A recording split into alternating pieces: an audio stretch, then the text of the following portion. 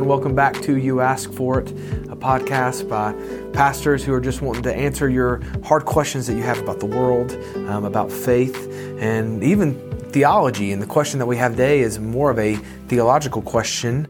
And the question is this: how do you keep a church from splitting over the topic of predestination? And that is a controversial topic in Baptist life now. But before we get to the discussion here, I want to define terms we'll be using. Okay. We'll be talking about Calvinism or Calvinists. And basically, Calvinists are those who emphasize predestination and the sovereignty of God. Now, in Baptist life, most people are somewhere on the spectrum of more Calvin than the other side. But the emphasis, I believe, the difference is sometimes the emphasis. The other side, they've called themselves traditionalist or John 3:16 Christians, whereas the Calvinists speak constantly of the sovereignty of God.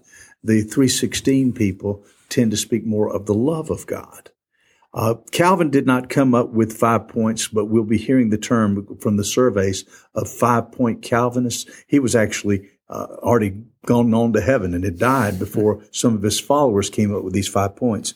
The most controversial of the 5 points of Calvinism is the teaching that Jesus did not die for everyone. He died only for those who were predestined to be saved. I know of one very famous pastor who got his PhD at Southern, proving, according to what he said, that Calvin was only a 4-point Calvinist, not a 5-point Calvinist. He did not believe that Calvin taught that Jesus died only for the predestined. Now, the question, though, is this: how can you keep a church from splitting? Because, Justin, you and I both know of churches that have split when gung-ho, especially young pastors, come in and make Calvinism the issue. Yes, and I mean, there's a whole other issue that we could talk about right there about, we'll get to in a little bit, about smaller issues becoming primary issues, but just real quickly, even about the growth of Calvinism, what we've seen is those who've kind of hold to a commitment to Calvin's view on predestination and how to do church kind of through that lens is mainly now the growth is through those who are maybe in their 40s to 20s, on the younger side of pastoring. And I'll give you some statistics that prove that. Lifeway did a study in 2006, and it showed that 10% of SBC pastors said they were 5-point Calvinists. However, among pastors, those who were just beginning their pastorate in 2006, that was actually at 30% use that label. But then by 2012, the last time the survey was done, we see that 30% of pastors labeled themselves as 5-point Calvinists. So not just, beginning pastors, but 30% of all pastors. Now, some of this most likely has to do with the popularity of a conference that I've been to. Pastor Steve, you've sent college students to, and it's a conference called Passion, and it was started, I believe, around 1999, and it's life-changing conference. I'm all for it. Absolutely, an incredible conference, and it's brought in speakers such as Matt Chandler and John Piper, who is probably one of the biggest proponents of Calvinism right now, and Louis Giglio, who runs it, and all of them tend to lean on the Reform side or the Calvinistic side of doctrine. And this is not just a small gathering. I personally went when it was 40,000 gathered. Now they've gotten up to 70,000 people gathered in the Mercedes-Benz Dome in Atlanta. So you think that's a lot of people who are coming through there who are part of that conference. It's also been a resurgence that happened mainly among young pastors that many called them the young, restless, reformed pastors. And here's what I'd say. Pastor Steve, you and I were talking about this earlier. You lived in a generation that was very much changed by Jesus movement. What was y'all's passion? Would you say it was called? Oh, Explo 72 had 80,000 people at Dallas Stadium. Absolutely. And it was this jumping off point that sent people out. People that were tired of kind of cold, dead church, that wanted to see a church vibrant.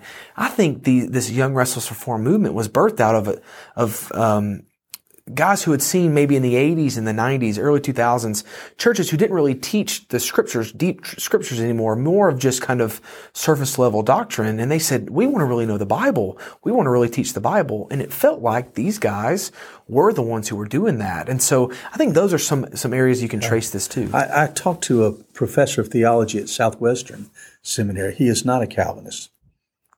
And he said his opinion was the reason why Calvinism was so attractive to so many of the young was this. They had grown up in churches, a lot of them smaller churches, where the pastor was very emotional. He used a lot of cliches, but it wasn't like there was great depth of verse-by-verse Bible teaching.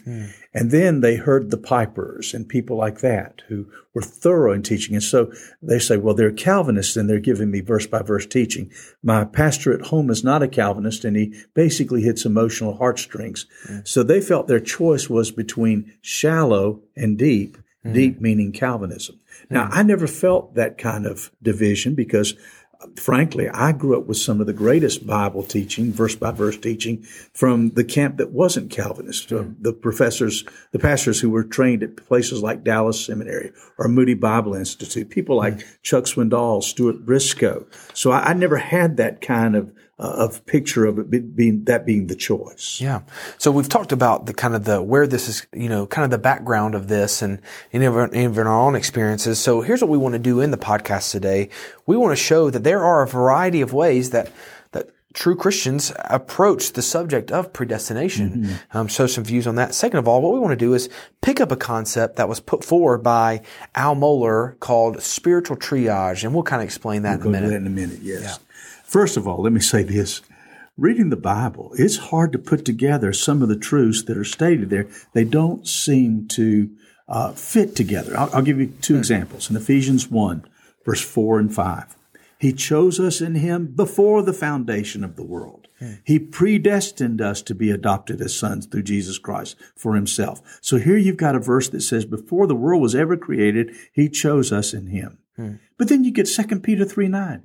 It says, the Lord does not want anyone to perish, but all to come to repentance. 1 Timothy chapter 2, verse 4, He wants everyone to be saved and come to the knowledge of the truth. So how in the world can you have God saying, I picked those who are going to be saved before I created the world, but I want everybody to be saved? It's hard to put those two together. When I went to Alabama, I had an Auburn student who made an appointment to see me early on. Sat down in my office and said, Pastor Steve, you've got to help me. You've got to explain predestination to me or I'm going to die. And I said, young man, you're going to have to get used to disappointment. People have been trying to figure this thing out for centuries, and nobody's got it figured out. If they had, there would be no arguing about it. So you're going to have to learn how to live with a mystery, that there are things that are bigger than our small minds can grasp. Justin, one of the greatest ways that I've been taught how to handle the fact that you have two sets of verses that don't seem to match came from a book by J.I. Packer, who, by the way, was a Calvinist, called Evangelism and the Sovereignty of God. And in that book, he introduces a concept called antinomy, A-N-T-I-N-O-M-Y. And he says an antinomy is a truth where two things are contradictory, yet they both are true. And there's an antinomy in science. When the scientists studied light, they found that light is made up of both waves and particles. And that can't be, but that's the truth. So light is made up of waves and particles. So what do scientists do? They act as if both are true. So what I've decided to do when I'm reading my Bible, if I'm in a predestination verse, I go, amen. If I'm in a free will verse, I go, amen. I'm going to let God figure that out. Yeah, I think that's great. I think another way to kind of understand this, and here's what we do with theology in general, or we want to just know everything. Like, why isn't it all easy to understand? John Calvin himself said that the Bible is God's baby talk. Think about that. The simplest possible way he can try to explain what he's trying to do. Now, you know, Steve, that I have a 5-year-old and a 3-year-old at home, and 5-year-olds, it's amazing. I didn't realize this. My 5-year-old asks really hard questions. He's asking about heaven and about hell. And he's going, Daddy, explain this to me. And I'm like, well, this isn't easy, and I'm trying to think, how in the world can I, as simply as possible, explain to him these big concepts? And it's hard.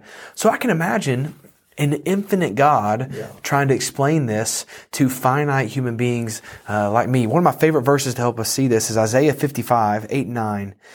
He says this, that for my thoughts are not your thoughts, and your ways are not my ways. This is the Lord's declaration. For as heaven is higher than earth, so my ways are higher than your ways, and my thoughts are higher than your thoughts. And so God's saying right here, look, you can't fully comprehend what I'm doing. If I could figure God out, then that means God is as small as my mind. Yeah, and we don't want that. No. That's a small God. Yes. Yeah. Well, basically what I teach at Fruitland, what I've done in the pulpit here, is there are three basic ways that Bible-believing Christians approach the concept of predestination. And I'll say in advance that what I want in our church is that if anyone holds any of these three views, I want our church to be big enough for all of them. That we will say this is a secondary matter, not a first degree matter. But let me explain the three ways very briefly of how people approach the subject of predestination. The first way is this, and this would be the Calvinist way, that God chose us before we were born to be saved for good reasons of his own. I've already mentioned in chapter 1 of verse 4 in Ephesians, he chose us in him before the foundation of the world. But let me read verse 5. He predestined us to be adopted as sons through Jesus Christ for himself, according to the good pleasure of his will. I don't understand everything about God, but I know that anything God does, it's got to be good because God is good. So for good reasons that God hasn't shared with us, he picked this one. He picked that one. He picked this one. I don't understand it, but God did the picking.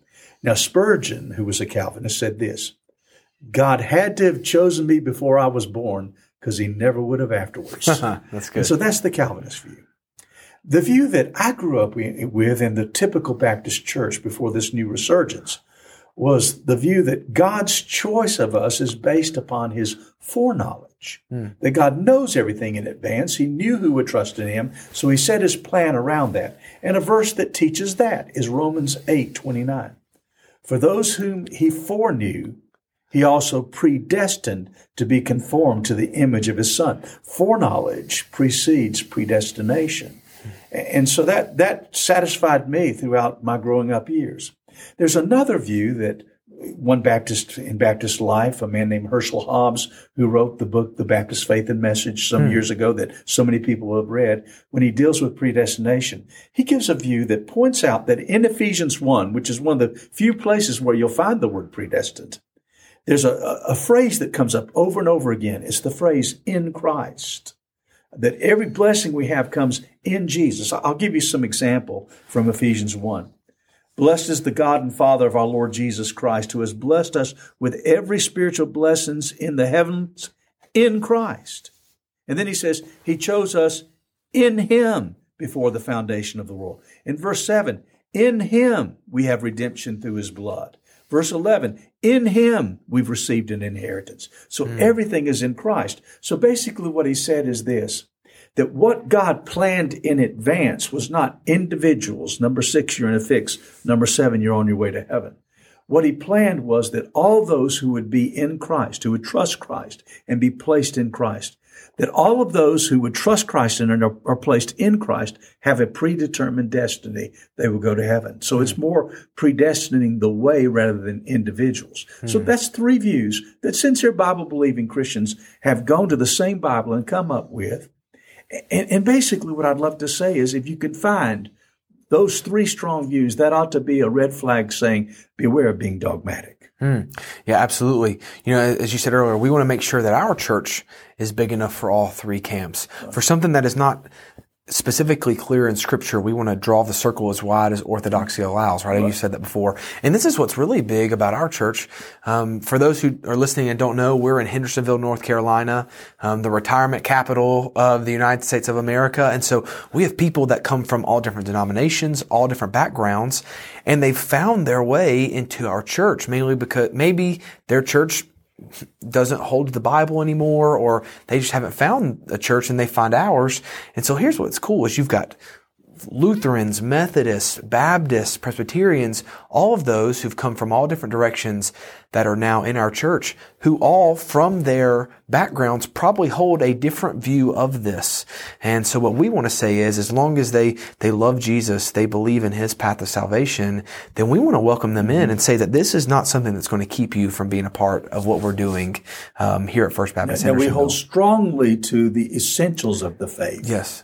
But we also believe that the non-essentials, we can have diversity. And tell us about Al Mohler's principle. Yeah, Al Mohler, this very thing is called theological triage. And what he basically said is when it comes to theology, we have to do triage, meaning that there are primary, secondary, and tertiary issues when it comes to understanding doctrine. And that primary issues, those dealing with salvation, those dealing with how to get to be with God, get to heaven, those have to be non-negotiables. We'll fight to the death over the gospel. Absolutely. But ecclesiology and how to do church or how to take communion or how to do youth ministry, all those kind of things are secondary and tertiary issues. And those should not be placed up into the primary issue. Now, here's where we come into a problem today. It feels like it's very difficult to do theological triage nowadays. We just have people who struggle with separating primary, secondary, and tertiary issues. But I believe that the Bible kind of commands for us to do that because we're all different people. Can I give a biblical basis for saying that there are majors and minors? In Matthew 23, Jesus scolded them and says, "You tithe mint, cumin, and dill, but you've neglected the weightier matters of the law, of justice and righteousness." So he says that there are some things in the Old Testament that are weightier than others, more important than others. Yeah. In Romans 14, they were dividing over whether or not you could eat meat that was offered to the idols that you could buy cheaply at the pagan temples. He says, no, that's a matter of a person's conscience. You choose what you can do on that. But what we need to do is we need to concentrate on the kingdom of God, which is a matter of righteousness, joy, and peace in the Holy Spirit. So keeping the majors, the strong thing.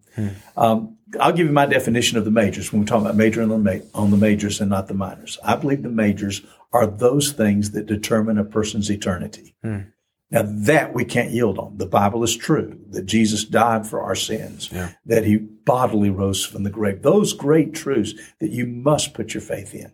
We'll fight to the death on that. But I don't believe that when you stand at the gates of heaven, God is going to say, "Now, what was your view of predestination?" And your answer to that question will determine whether or not you get in. I don't think that's the issue. So because of that, let's make that a secondary issue. Can I make one closing point, Justin? We're in a major spiritual battle with a secular culture that's hostile to us right now. Yeah.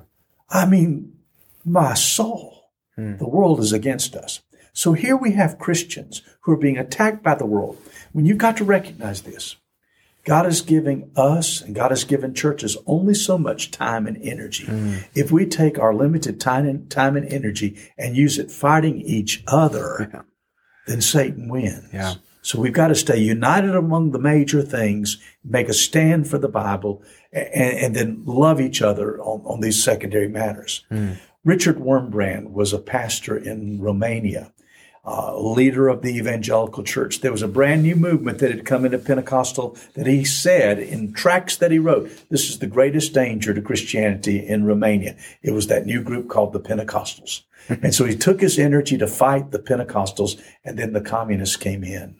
And they arrested him, and they arrested the Pentecostal preachers. And he found himself in the cells with them and being tortured for Christ together. They would lay bleeding on the floor and pray together. And he said, after that experience, I will never attack another brother. Wow. When I leave here, I will understand what the real enemy is. Yeah, absolutely. You know, it says in the scriptures too, that they will know us by our love, not by our stance on predestination, not by how big our churches are, not by how well we can argue our point, but they will know us by our love. And that's what we want to be known for, as people who love each other well. And because of that, we would just ask for that to be the desire for Christians, right? On even issues like this, to say it's okay to agree to disagree, but we are united around one thing, and that is Jesus Christ. And because of that, that means we can get through any other disagreement that we have on the scriptures. So I think that's important. I hope that was helpful for you today.